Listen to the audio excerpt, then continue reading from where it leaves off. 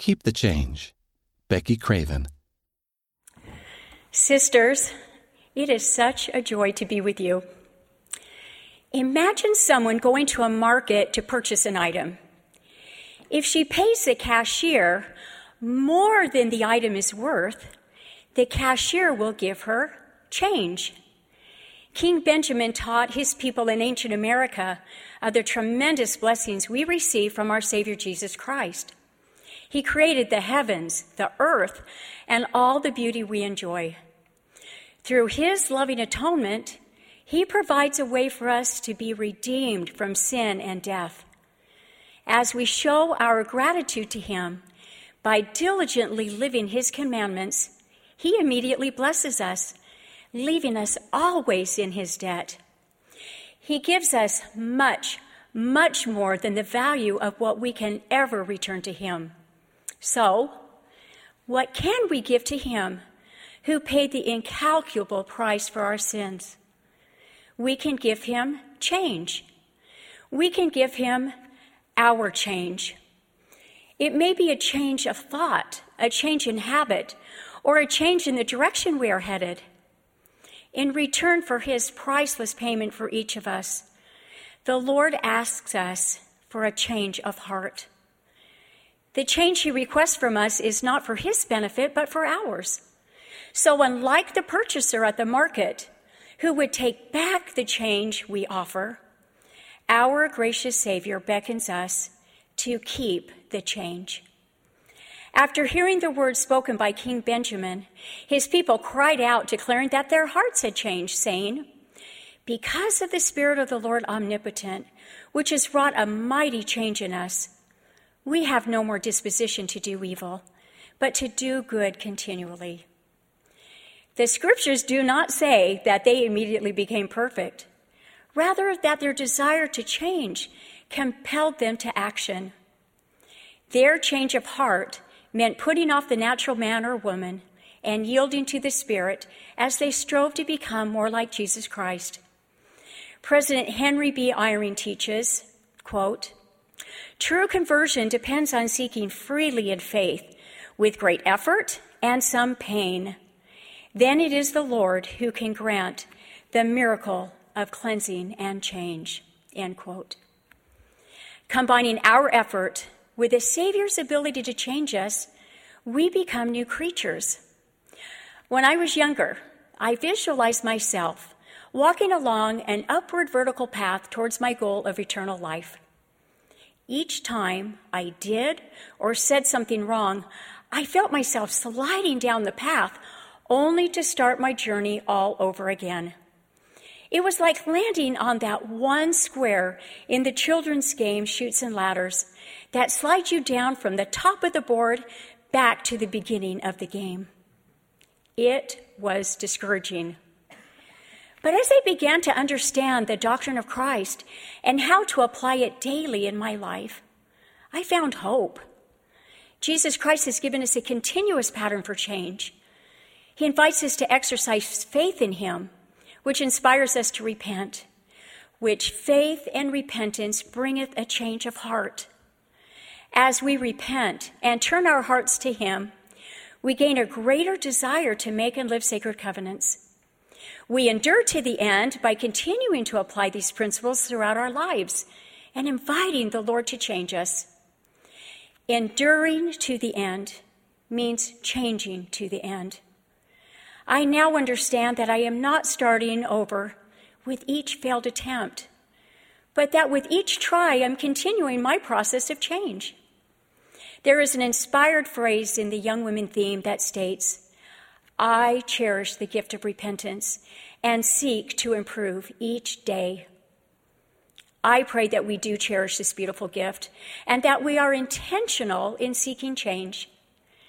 Sometimes the changes we need to make are associated with serious sin, but most often we strive to refine our character to align ourselves with the attributes of Jesus Christ.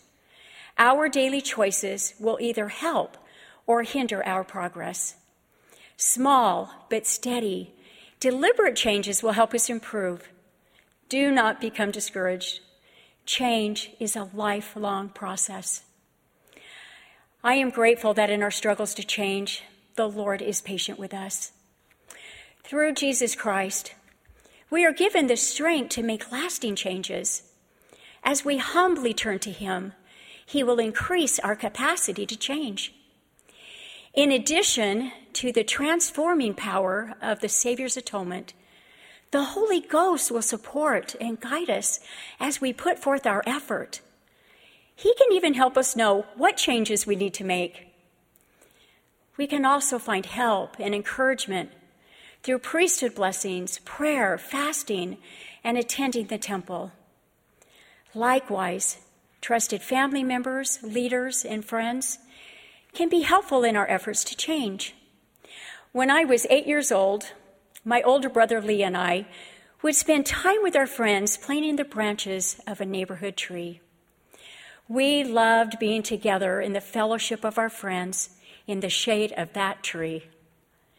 One day, Lee fell out of the tree and broke his arm. Having a broken arm made it hard for him to climb the tree by himself. But life in the tree just wasn't the same without him there. So some of us steadied him from behind, while others pulled on his good arm, and without too much effort, Lee was back in the tree. His arm was still broken, but he was with us again, enjoying our friendship as he healed. I have often thought about my experience of playing in the tree as being a type of our activity in the gospel of Jesus Christ. In the shade of gospel branches, we enjoy many blessings associated with our covenants. Some may have fallen from the safety of their covenants and need our help climbing back into the security of gospel branches. It can be difficult for them to come back on their own. Can we gently tug a little here and hoist up a little there to help them heal while they enjoy our friendship? If you are suffering an injury from a fall, please allow others to help you return to your covenants and the blessings they offer. The Savior can help you heal and change while surrounded by those who love you. I occasionally run into friends who I haven't seen for many years, and sometimes they say, "You haven't changed at all." But each time I hear that, I cringe a little, because I hope I have changed over the years. I hope I have changed since yesterday. I hope I am a little kinder, less judgmental, and more compassionate. I hope I am quicker to respond to the needs of others, and I hope I am just a little bit more patient.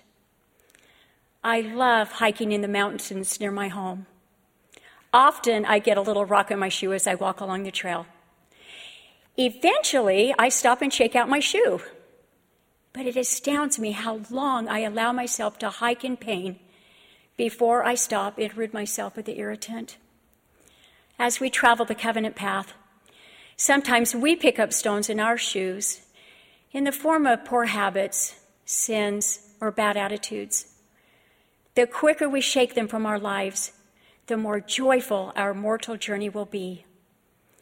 Maintaining change takes effort. I cannot imagine stopping along the trail, only to put back in my shoe the annoying and painful pebble I just removed.